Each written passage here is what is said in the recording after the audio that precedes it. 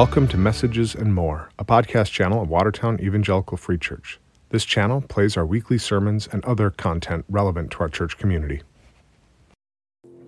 Well, good morning again. If you weren't here earlier, my name is Bruce Droogsma. I'm the senior pastor here at Watertown Evangelical Free Church. We are glad you are here in person. We are glad you're joining us online.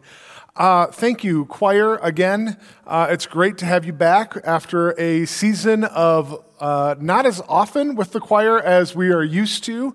The choir is back, which is a opportunity for me to make a shameless plug for the choir. If you are interested in being a part of that, please talk to Mary Jo, who is sitting up here.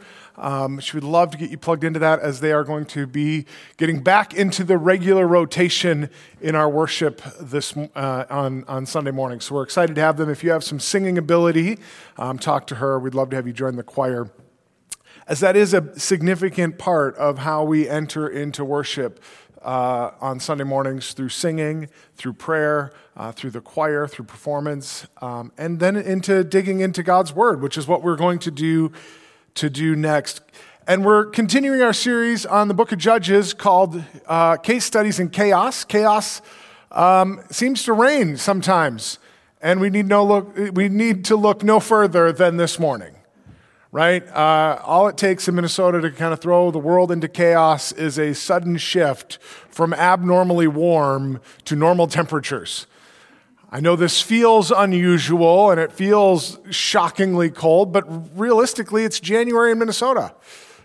And we should, be used to this, but we haven't been. We've been experiencing warmer than average temperatures, and all of a sudden we have this chaos. But chaos can seem to reign no matter where you are. It seems to be a part of life. No matter what we do, no matter where we live, no matter what we're going through, that one little thing pops up and throws everything out of kilter. And so chaos is a part of our life. Chaos is a part of reality. And chaos was definitely happening in the book of Judges. And that's why we're looking at these stories. And our goal, again, is not to glory in the failures of others. As we look through the book of Judges, we'll see that the people of Israel time and again rejected God, turned away from God. It seems that they didn't learn the lessons. And it's tempting to sit there when we read Scripture and put ourselves in the position of authority in the story. It's easy for us to see ourselves as the ones who get it because we're reading the whole story. When we get to the stories in the New Testament where Jesus is talking with the disciples, and the disciples seem to ask such ridiculous questions, it's tempting to put ourselves in the position of somebody who goes, "Come on, guys, get it together." Right? We like to see ourselves as the hero. We are the hero of our own stories. We are the main character in our own novels.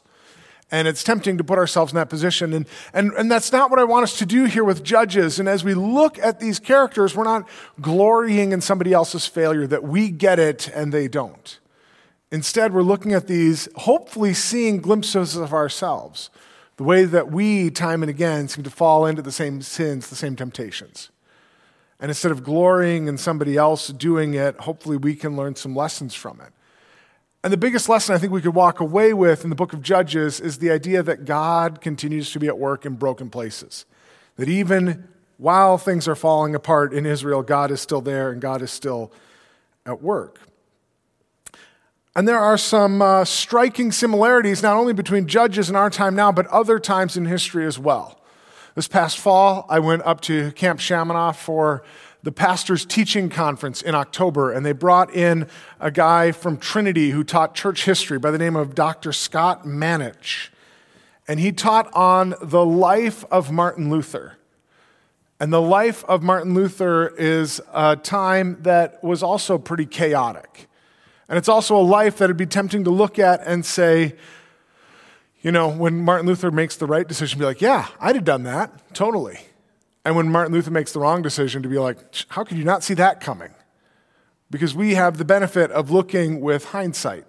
But Martin Luther was alive at a time what historians would call a gray zone in world history. And these gray zones are times that are in between significant times. For Martin Luther, it was the transition from the Middle Ages, the Dark Ages, to the Renaissance. There's a lot of change going on. For our characters in Israel, for the judges that we're looking at in the book of Judges, it was the transition from the Bronze Age to the Iron Age. These gray zones, these in-between spaces, can be times where chaos reigns and upheaval as things change. Just a few things I want to highlight that are similar. It can come with major cultural changes. For Israel, there was an upheaval on the world stage as the world found itself in this in-between space. And they're seeing nation states that had been world powers for centuries collapse. And they're seeing this uprising of the tribal, smaller city-states. For Martin Luther, as I said, it was the world going from the Dark Ages to the Renaissance. And while these ages, the Iron Age, the Bronze Age, the Dark Ages, the Middle Ages, the Renaissance, these were all man-made after the fact. We went back and went, oh, this transition was happening. They might not have known it in that moment. In fact, they most likely didn't. And so we might look at our world and see a lot of cultural upheaval, and maybe we're in one of those gray zones, maybe not. Maybe we're transitioning, from the information age to something else. But whether we are or not, this major upheaval brought chaos to them. And when we find ourselves in chaos, maybe it's an opportunity to look at what people in those ages did and see what lessons we can learn. It can come with major leadership change.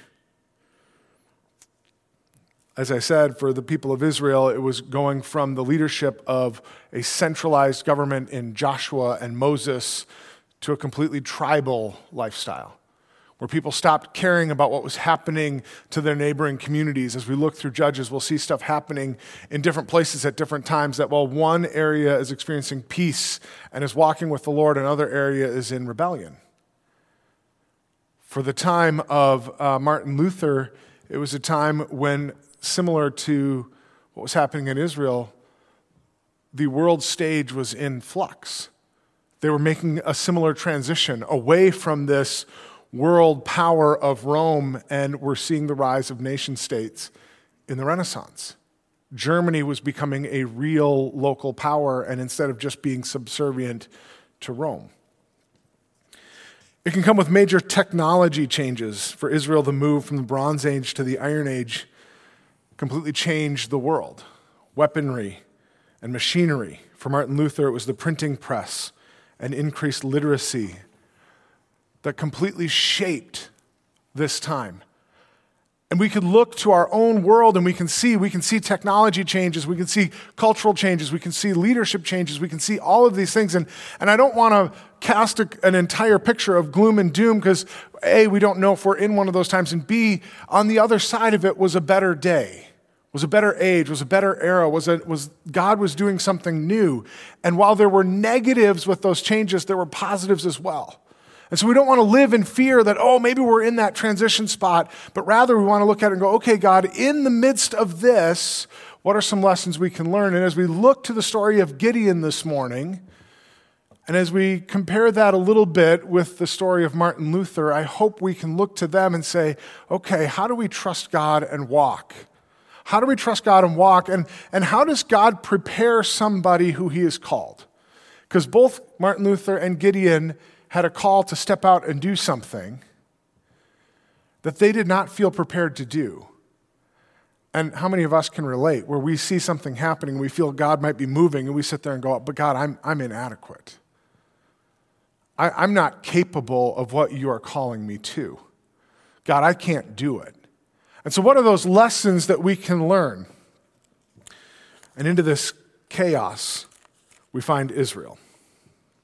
And kind of the thesis statement, again, of the book of Judges, from Judges chapter 17, verse 6, in those days there was no king in Israel. Everyone did what was right in his own eyes. And this idea, this individuality, this idea that I don't have to listen to somebody else, I can do what I think is right, that pride, that arrogance is going to once again lead them into the pattern of the judges, this idea of apostasy, of turning away from God, leading to servitude, serving not only a foreign master, but the sin that has brought them there, which hopefully leads them to supplication, repentance, and deliverance. That moment when they hit rock bottom and turn to God. And so that's the call on all of us when we find ourselves in these times of chaos, is to go, God, where are you? And God, what is my role in this? And where are the spots where I need to look at my own life? And so as we look at Gideon, as we look at Scripture, look for where God might be speaking to you and saying, this is what I'm calling you to do. And so we're going to look at Gideon, which is one of the more well-known judges so far. We've looked at some that are less well-known. Gideon, especially if you grew up in church, you know the story of Gideon to some degree, hopefully. But I hope there's still some lessons in here we can learn from the story of Gideon. And so we're going to look first at the setup. As with any passage of Scripture, the reason why they got there can be just as important as what they do in that moment. All the way through, we've been looking at, so far, the judges and talking about how this idea comes up again and again and again, and it starts with the word again. Again, the Israelites did evil in the eyes of the Lord. And that is a theme throughout Scripture, and as I've said before, I think that's a theme in our lives. Again, we turn away from God. Again, we try and do it our own way. Again, we listen to those voices we know we shouldn't listen to. Again, again, again. We are no different. The lesson is, can we repent maybe faster? Because we should know better. And by this time, Israel should have known better. And last week we looked at Deborah, which, if you recall from last week, that story primarily affected the tribes of Naphtali and Zebulun. And as you can see, as we get into it this morning, this is affecting a different part of the country. So there's potentially some overlap here. Again, we're not really sure, but there's potentially some overlap. That while Deborah is a judge over here and they're experiencing some level of peace, over here they're not in these other tribes. And so let's read this morning the first 11 verses from Judges chapter 6. The Israelites did evil in the eyes of the Lord, and for 7 years he gave them into the hands of the Midianites. Because the power of Midian was so oppressive, the Israelites prepared shelters for themselves in mountain clefts, caves, and strongholds. Whenever the Israelites planted their crops, the Midianites, Amalekites, and other eastern people invaded the country.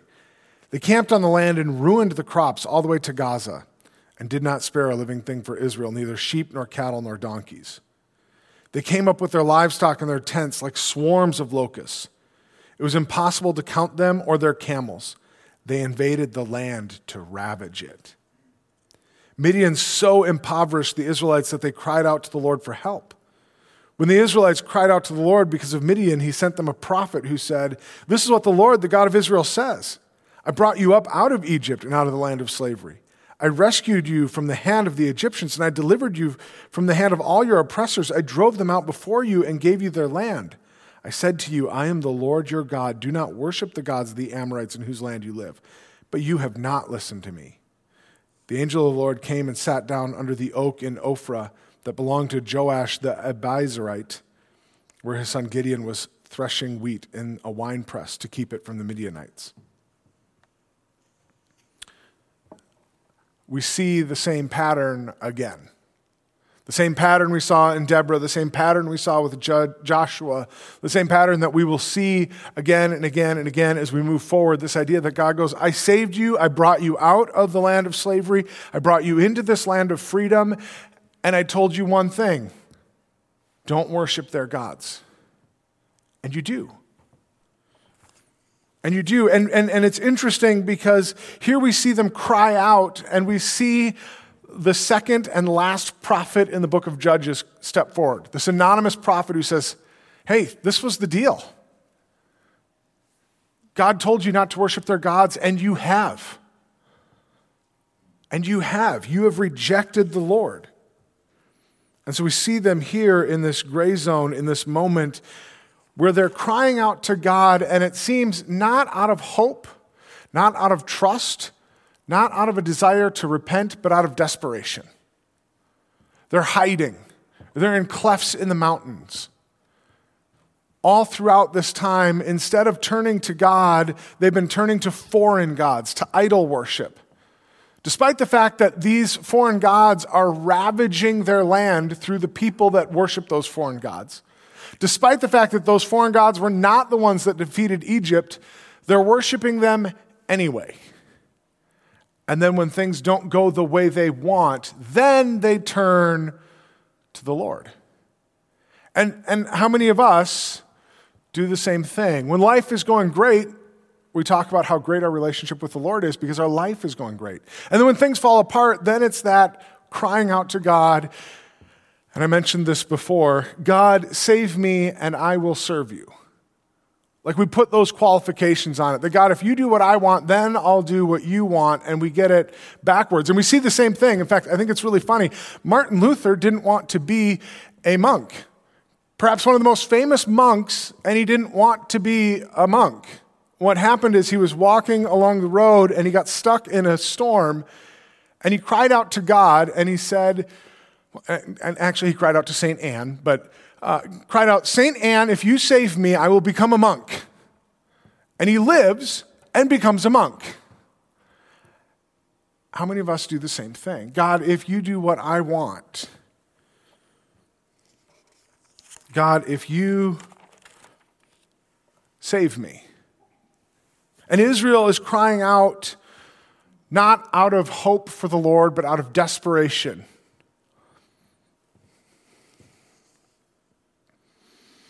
And we see the same of Gideon.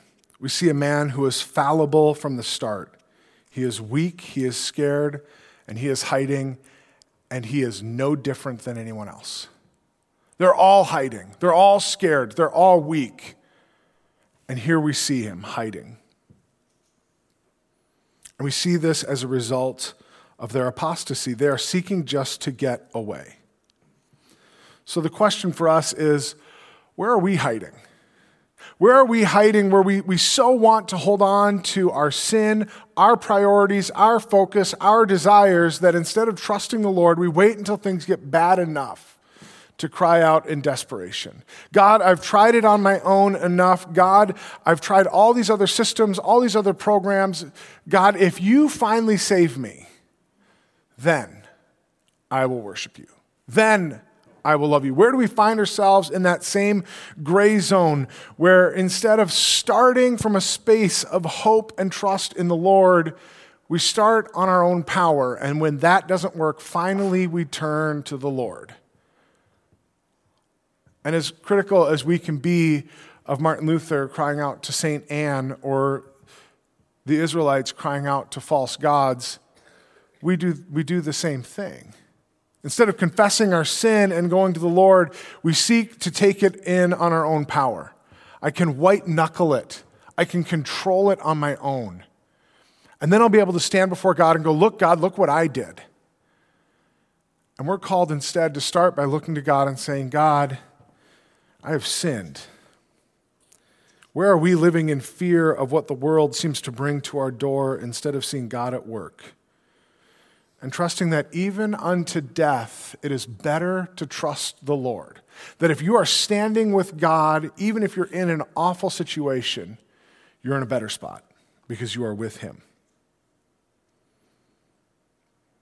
And thank God, even though the Israelites, even though Gideon, even though Martin Luther, even though all of us sometimes cry out to him for the wrong reasons, God still listens. God still listens. And like in the story of Deborah, God makes the first move in Gideon's story. And we see the call. And in the call, we see where God moves first. Thank God it is not dependent on who Gideon is at this time. Thank God it's not dependent on who I am when the Lord calls me. Thank God God calls us when we are not prepared. And God often seems to show up when we least expect it. The first time I ever had the opportunity to teach the gospel, to teach from Scripture, I was working at Rock Ridge, a summer camp, part of Camp Shamana up in the Boundary Waters. And I was on summer staff that year as a counselor. And if you've been to Camp Shamana, you might know that they do chapel every night, and they usually bring in a chapel speaker for the week. Could be a youth pastor or pastor or somebody who comes in and shares with the students every night. And so the camp staff puts together the schedule for the week, and then the chapel speaker does the teaching, the biblical preaching at the end.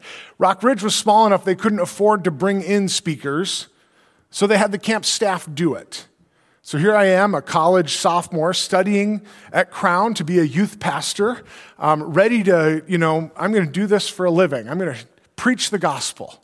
And they come to me and they say, Bruce, how about if you take Monday nights chapel all summer? Write one message, give it every Monday night at chapel. How about if you do that? I said, great. And I did due diligence. Like I put in the effort. I took the time, I studied, I wrote out what I was going to say, and I got up that first week of chapel, that first week of camp. Monday night, which for the record is really the first real night of chapel. Sunday night they do chapel, but it's usually more get to know you, pretty casual. Monday night you're really digging in. It was terrible. It was horrendous. Like it was bad enough that I sat down in the front row embarrassed, like thinking they're going to come to me and be like, we're going to have somebody else take Monday nights from here out. That was painful. And it was. It was awful. And I sat there just appalled and embarrassed and questioning my future. And God still used it. It was the only time, of all the times, and I've spoken at camp a lot of times since then, it's the only time where students put in their end of week camp evaluations that the Monday night speaker touched them. Worst one I've ever done, God still used it. To this day, I'm pretty certain I could have gotten up and given the Gettysburg Address and it would have had impact because it was not me. It was the Holy Spirit. And thankfully, God uses us even when we don't feel qualified. So here Gideon is not qualified. When we find Gideon called by the Lord, he is harvesting wheat in a wine press. For those of you that don't know ancient Near East farming techniques, this is a bad idea. Wheat requires a lot of space because you generally need a lot of plants to get a crop. And you need wind because you'll beat the wheat and then you'll toss it in the air and the wind will blow the chaff away. Wine presses are the exact opposite. Wine presses, you have grapes, they have a lot of liquid in them. You want to maintain the liquid. Wind, as we know from wind chill as well, tends to take things away like moisture. So a wine press is created in a sheltered spot to maintain things in the space. And they're smaller. You don't make these huge vats of wine, at least you didn't back then. So, in other words, he's in the wrong place. Why? He is so afraid. And this tells us a couple of things. One, that he's afraid, but we already know that, and we know a lot of other people are. That's not unusual. It tells us he's not had a very successful crop. We already know that they've been ravaging the land. If you're harvesting wheat in a wine press, you don't have a lot. You got a very little crop, a very small crop. So here we find him. In other words, Gideon is harvesting poorly in both quantity and quality on his own power. This is not his best moment, but that is when God shows up. And so we'll pick it up in verse 12. When the angel of the Lord appeared to Gideon, he said, "The Lord is with you, mighty warrior." "Pardon me, Lord," Gideon replied. "But if the Lord is with us, why has all this happened to us? Where are all his wonders that our ancestors told us about when they said, 'Did not the Lord bring us up out of Egypt?' But now the Lord has abandoned us and given us into the hand of Midian." Once again, Gideon is no different than the people of that time.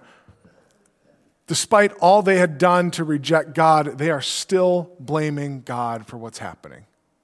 Look at that. They're blaming God. "Pardon me, my Lord," Gideon replied, "but if the Lord is with us, why has all this happened to us?" And how many of us have done the same thing? God, I'm a Christian. Why are bad things happening to me? As if somehow being in name a follower of Jesus should exempt us from anything uncomfortable. Why is this stuff happening? And we hear that cry not only in the church, but outside the church. What's still one of the biggest criticisms people have of God and Christianity? If God is a good God, why do bad things happen? And we see Gideon making the same complaint. We want God on our terms, even when he calls to us. Even when God calls us mighty warrior, we want God on our terms. Like Gideon, like the people of Israel. When all things were going well for them, they were not turning to God. But now that things are bad, out of desperation, they turn to God.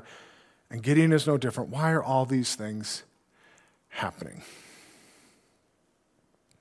The focus is not on our own sin and how we have brought ourselves to this spot, but God seeks to move Gideon beyond that, and I think God seeks to move us beyond that as well. Verses 14 through 16, the Lord turned to him and said, "Go in the strength you have and save Israel out of Midian's hand. Am I not sending you?" "Pardon me, my Lord," Gideon replied, "but how can I save Israel?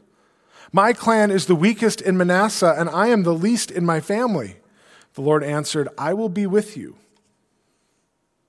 and you will strike down the Midianites, leaving none alive." Even here, we see Gideon really hasn't caught it yet. How am I going to do it, God? How am I going to do it? God is clearly saying, I'm going to go with you. And he says, how can I save Israel? And he immediately points to his clan. My clan is the weakest, and I am the lowest in my family. How can I save Israel? God is trying to correct Gideon's focus. And how often is our focus on ourselves? And if we look at ourselves, none of us is qualified. None of us. For all have sinned and fall short of the glory of God. None of us is qualified. If we look to ourselves, none of us will do anything. We will, like Gideon, sit in fear. We'll hide. We'll bring our wheat to wine presses and do nothing because we can't do it. And to go back to Martin Luther, we think of him as this bold, well-known, intelligent person. And eventually he was, but when he first started out, he was not. He lived in fear. The first time he did Mass, he almost failed doing Mass because he thought he was incompetent and unworthy. He struggled with depression, anxiety, all of these things. In fact, literally a year or two before he posted the 95 Thesis on the door at Wittenberg, another monk released a list of the top 100 most influential monks in the nation of Germany, not in the Catholic Church, just in his country, which doesn't have a lot of monks. He isn't on the list. He doesn't make the top 100 in Germany, much less the world. And shortly things would change. And shortly things would change for Gideon, but we do know Gideon has his eyes on himself. And even that incorrect focus can still be used by God. But it starts with Gideon responding to the call. It starts with us responding to the call. When God calls you to step out, do not lose focus by focusing on yourself, your wants, your desires, and who you are and whether or not you're qualified. And we do it all the time. We feel this prompting by the Holy Spirit to reach out to somebody, and we're afraid that if I share the gospel with them, what if they ask a question I don't know how to answer? Or what if I don't know what to say?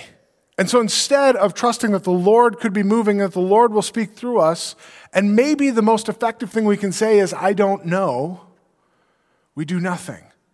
Because our focus isn't on God and what he can do, our focus is on ourselves. We are strong because Christ is with us. We are able because Christ has called us. Go in that strength. And so finally, we're going to see Gideon respond well. And he is going to start testing the call. He's going to start testing the call. He's going to start moving forward. And again, as ones who have, if you grew up in church, you've read this book, this story, I would encourage you, don't jump to the end in your mind. Stay with Gideon where he's at. Because again, I think we can get kind of critical of Gideon when he does all of this, okay, maybe, baby steps forward.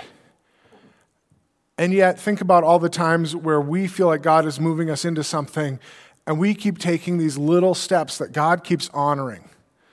We don't jump to the end. Don't be critical of Gideon because he doesn't jump to the end. See instead that he steps out. He starts testing the call. Sometimes obedience with God requires us to keep taking it one step at a time. And so for Gideon, he starts by setting out food for his guests. We're going to read that he sets out food for this guest. And there's some historians and theologians and biblical scholars who think that he does it because he's still not sure. All the way through, he keeps on saying, my Lord, and we know it's an angel of the Lord. He's not necessarily as confident of that as we are. And so he sets out some food, and they think that maybe he did that kind of going, if this is a prank, if this is a hoax, if this is somebody trying to give me a hard time and trick me, they're not going to stick around as long as it takes to make the food he's about to make. So this is his first step. And so we're going to pick it up in verses 20 through 24. The angel of God said to him, take the meat and the unleavened bread. So he'd made this meal, and they'd sat there and waited the whole time, and placed them on this rock and pour out the broth. And Gideon did so. Then the angel of the Lord touched the meat and the unleavened bread with the tip of the staff that was in his hand. Fire flared from the rock, consuming the meat and the bread, and the angel of the Lord disappeared.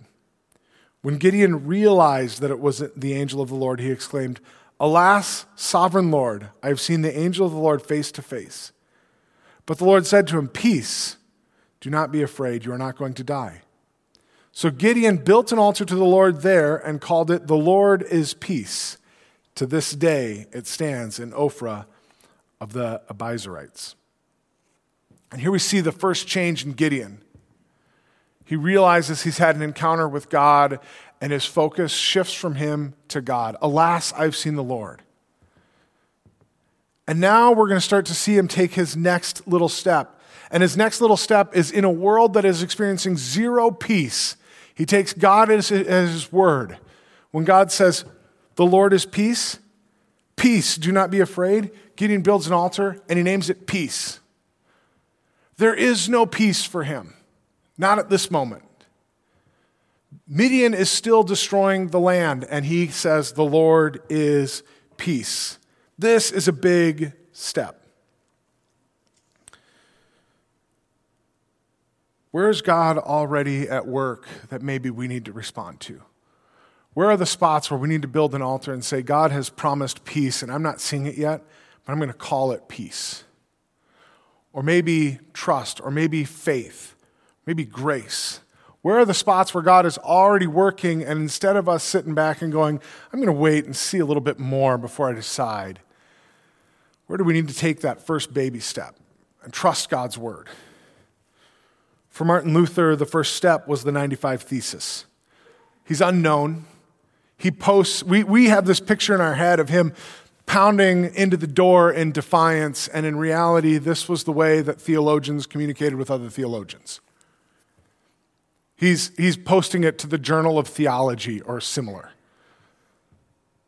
And if you read through most of it doesn't apply today, and most of it was very nuanced even then. It was adjustments.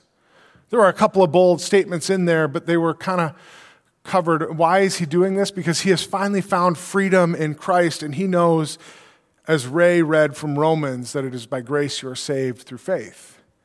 And he wants to make sure that the peasantry hears this. It's not this big first bold move, it's a small step. He's frustrated with the corruption he's seeing in a neighboring town, and he doesn't want it to affect his people. That's his first step. So what's that first step for you where you can push in and you can start testing it out? Maybe somebody's called something out in you and said, hey, you're a mighty warrior. I think you have this gifting. Where's a spot where maybe you need to step out and say, okay, I'm going to try it. I don't know if I can serve in kids ministry. I don't know if I can serve in youth ministry. I don't know if I can be on the choir. I don't know if I can do all these things, but I'm going to start by taking one step. I'm going to put my toes in the pool before I cannonball. And God honors that. But God pushes him to take his next step. Verse 25. That same night the Lord said to him, "Take the second bull from your father's herd, the one 7 years old, tear down your father's altar to Baal and cut down the Asherah pole beside it. Then build a proper kind of altar to the Lord your God on the top of this height. Using the wood of the Asherah pole that you cut down, offer the second bull as a burnt offering." God, through this, is declaring war on the gods of the Midianites.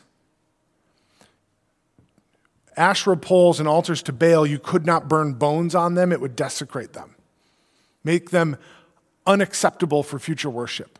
Him killing a bull and burning it on the altar desecrates it. He is declaring war. It's the same as when God, through the plagues in Egypt, attacks individual gods of Egypt. I'm going to attack this God. I'm going to attack this God. I'm going to attack all these things that you put your faith in besides me to see if you really do trust me or if you're trusting these other things. It's all about repentance. God is declaring war on the things that we hold up. And notice that the first thing he's called to desecrate is his own altar, not somebody else's. When God calls us to move, start by looking at what altars you have built up before you start poking around at somebody else's. And it works.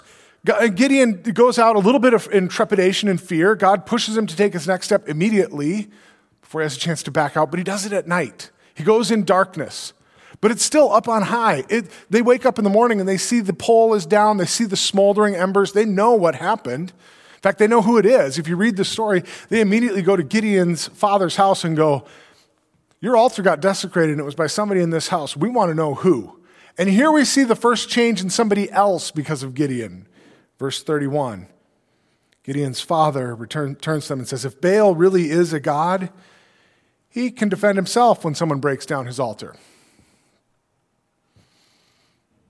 And isn't that the truth? If it really is about us, if it really is about my own power, then it's going to be about my own power. And God might be poking at some of these things to go, who are you really trusting? There was a time in my life where I felt like I was losing control. I felt like I had this nice life and everything, I was married, I had a good job, I had kids on the way, and then we found out that Darren and Maria were premature and we're going to need a lot of extra help. And then we found out by the time they came home that they were going to need some more time in medical assistance. And I didn't want to hear that. And then I lost my job. And then my father-in-law got diagnosed with leukemia. And I felt like my raft was disintegrating. And I remember turning to God and going, "God, if you take away all my logs, I won't float anymore." And he said, "So which one are you grabbing? Am I going to grab at the log of financial security? Am I going to grab at the log of a good job? Am I going to grab at the log of anything I can do myself? Or am I going to grab for the God log, the only one that was keeping the whole raft afloat anyway? Which log am I grabbing for?" And that's what's going on here. God can poke at these things. But a change has happened in Gideon. He is a new man. Notice his next step, verse 34 and 35. Then the Spirit of the Lord came on Gideon.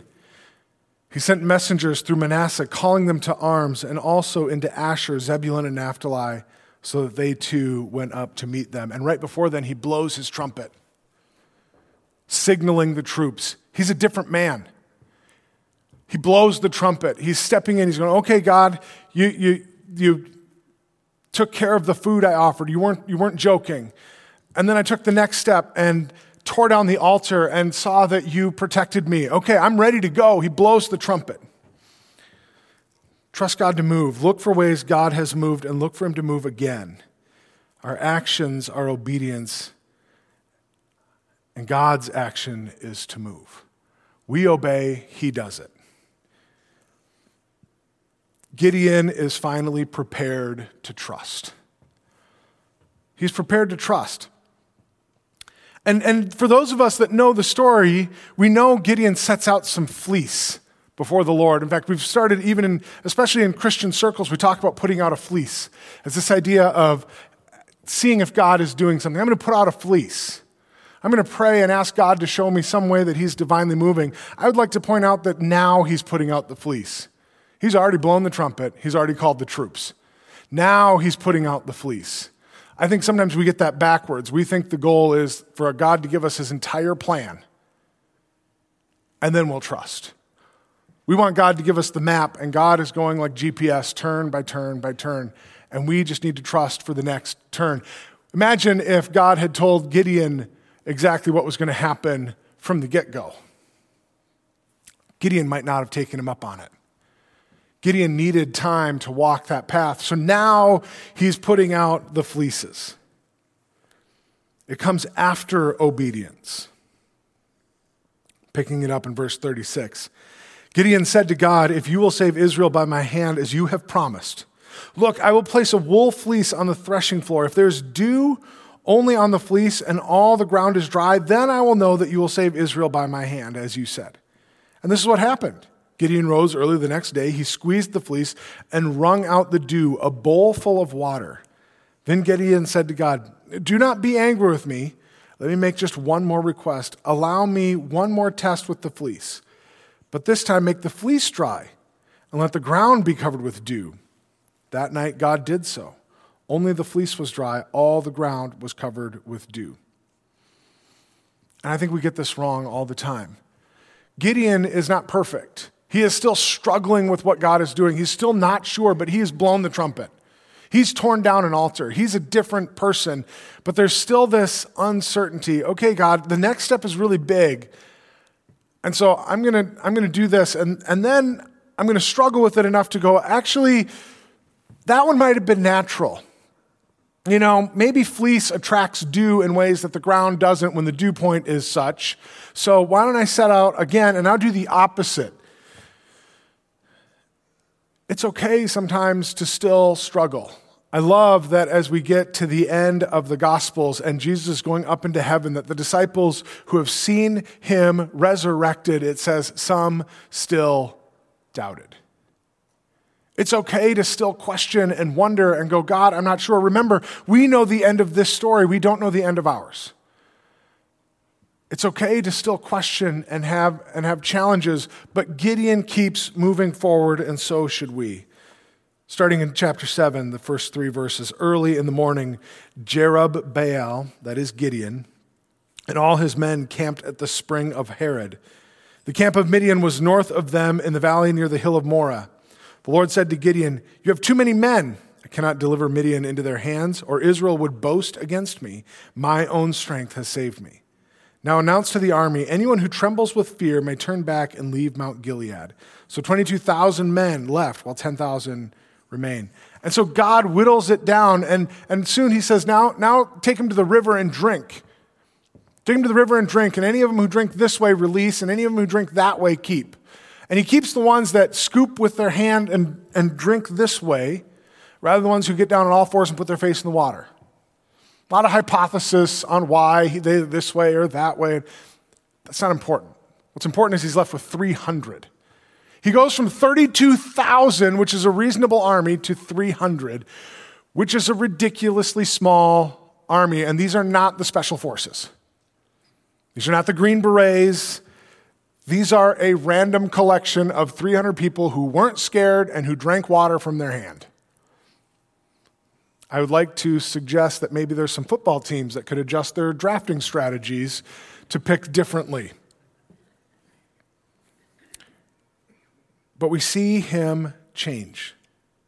And we see that Jesus does the same. When we are faced with questions, when we are faced with doubts, he whittles it down to a spot where we cannot pretend it's our own strength. We have to rely on him. In Mark chapter 9, there's a man who comes to Jesus. His son is overcome with an evil spirit, and he says, "But if you can do anything, take pity on us and help us." And what is Jesus' response? "If you can," said Jesus, "everything is possible for one who believes." Immediately the boy's father exclaimed, "I do believe, help me overcome my unbelief." Shouldn't that be the cry of all of our hearts? Gideon is faced with the possibility of taking 300 men against a giant army. There's still room for him to go, "I don't see how you're going to do this, God, so I believe, but help my unbelief." Those two can exist together. God, I'm going to move forward because I trust, but you need to help me because I'm really struggling with this one.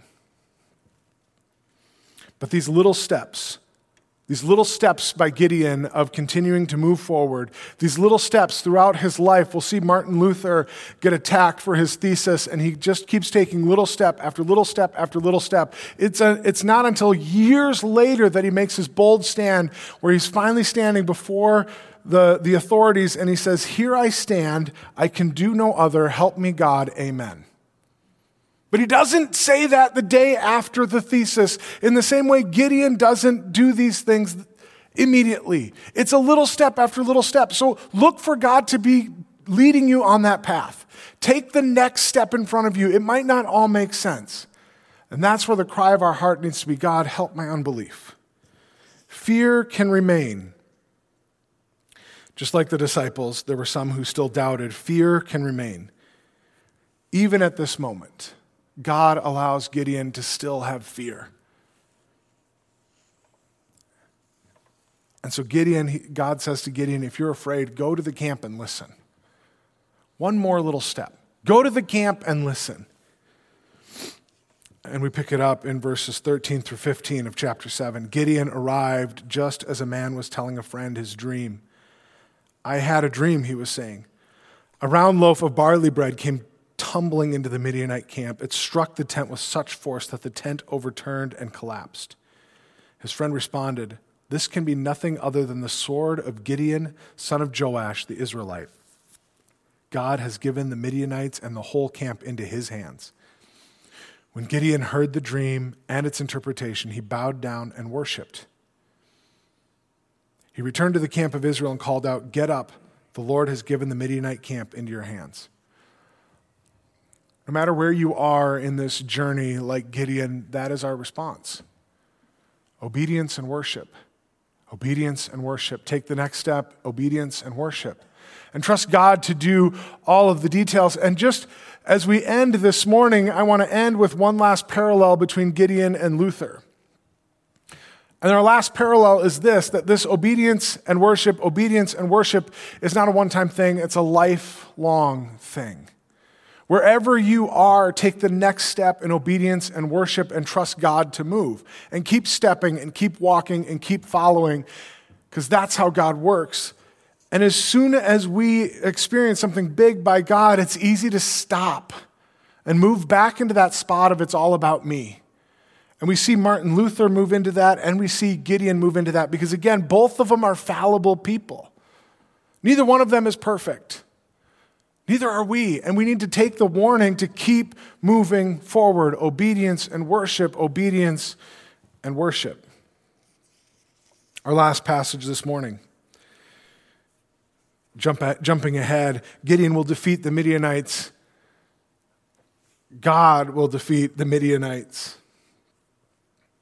And then we get to chapter 8, verses 23 through 27. The Israelites said to Gideon, "Rule over us, you, your son, and your grandson, because you have saved us from the hand of Midian." I'll pause right there. That's where Gideon should have said, "No, I didn't." God did. God's criticism proved right. If I give you too many men, you'll think you did it by your own power, and even with 300 men, the temptation is to think he did it himself. But Gideon told them, "I will not rule over you, nor will my son rule over you. The Lord will rule over you." And then he said, "I do have one request, that each of you give me an earring and from your share of the plunder." It was the custom of the Ishmaelites to wear gold earrings. They answered, "We'll be glad to give them." So they spread out a garment, and each of them threw a ring from his plunder onto it. The weight of the gold rings he asked for came to 1,700 shekels, not counting the ornaments, the pendants, and the purple garments worn by the kings of Midian, or the chains that were on their camels' necks. Gideon made the gold into an ephod, which he placed in Ophrah, his town. All the Israelites prostituted themselves by worshiping it there. And it became a snare to Gideon and his family. Once again, Gideon sees God moves and immediately steps back and moves back into a spot of worshiping something man-made that he can control. Because it's scary.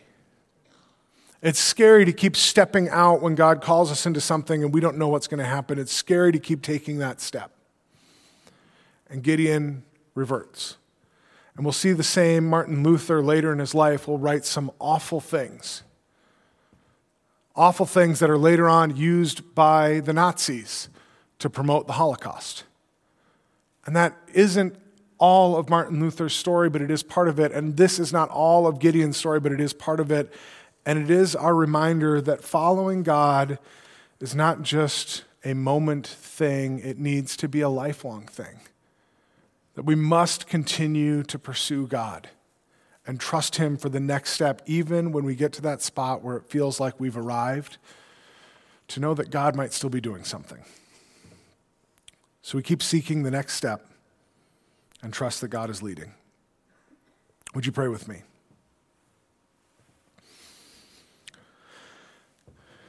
God, I thank you for the warning and the lesson from the life of Gideon. Help us to trust. Help us to trust the next step. God, help us to trust that you,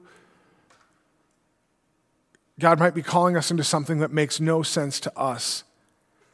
And we might be tempted to do it on our own power. We might be afraid of what might happen. But God, help us to trust and help us to worship. Help us to respond by seeing you move, by worshiping and looking for you to move again. God, help us to avoid the snare of selfishness and self-focus, thinking that we can do it on our own power and to know that you are doing something. God, forgive us for the ways that we have taken matters into our own hands as a church, as individuals, as a community, as a country. God, forgive us for the ways that we have not acknowledged you as our God. Lord, help us to tear down the false gods that we have built up in our own households. God, the false gods we've built up in our own churches. God, help us to be that shining light, that beacon, God, that highlights you and you alone. And we pray this in your name. Amen. Before we end this morning, just a couple of things that I do want to highlight. We're talking about taking the next step, and there are a couple of next steps facing us as a congregation. One of them, the next step that we're looking and trusting God to move, is at our congregational meeting in a couple of weeks. We're going to be asking for 2 significant votes. The first one is on Luke, calling Luke to be our youth pastor. Just a clarification on that I want to make sure we understand that our voting him in, he will still be part-time status until he graduates. But we're going to call him as our youth pastor, with the assumption being that we as a church will step up and financially have the resources to move him to full-time in June. We're seeing our budget move in that direction, but we need people to faithfully continue to give, to be in a spot where that will be what we can do in June. And so that is part of our vote as well, is that we are voting to bringing him on full-time. So we will vote to call him with the assumption that we will be able to bring him on full-time. The other vote is on some new members. We have several people who have applied for membership. You can see their names on the screen. The encouragement is, if you don't know those names, some of them should be known to most of you, some of them might be new, please get to know them. Get to know them so that we can affirm them as believers and members in our church. So that is why we give these names to you ahead of time, so that you have some time, if you don't know them, to get to know them. So I'd invite all of the members to make sure they come for that meeting to vote on both Luke and those new members. Lastly, students, you have opportunities this summer. Next week, there's going to be a bunch of youth at Winter Wipeout. Opportunities to take your next step by going to that. Opportunities this summer to participate in Challenge and Witness, the 2 summer trips for middle school and high school students. The Challenge meeting for today is postponed because Luke is out unexpectedly this morning, so that has been postponed. If you hadn't heard, keep an eye on your email.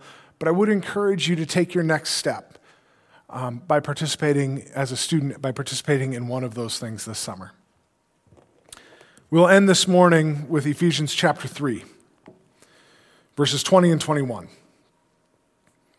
Now to him who is able to do immeasurably more than all we ask or imagine, according to his power that is at work within us. To him be the glory in the church and in Christ Jesus throughout all generations, forever and ever. Amen. Go in peace. Thank you for listening to Messages and More, a ministry of Watertown Evangelical Free Church. To find out more, visit us online at wevfree.org.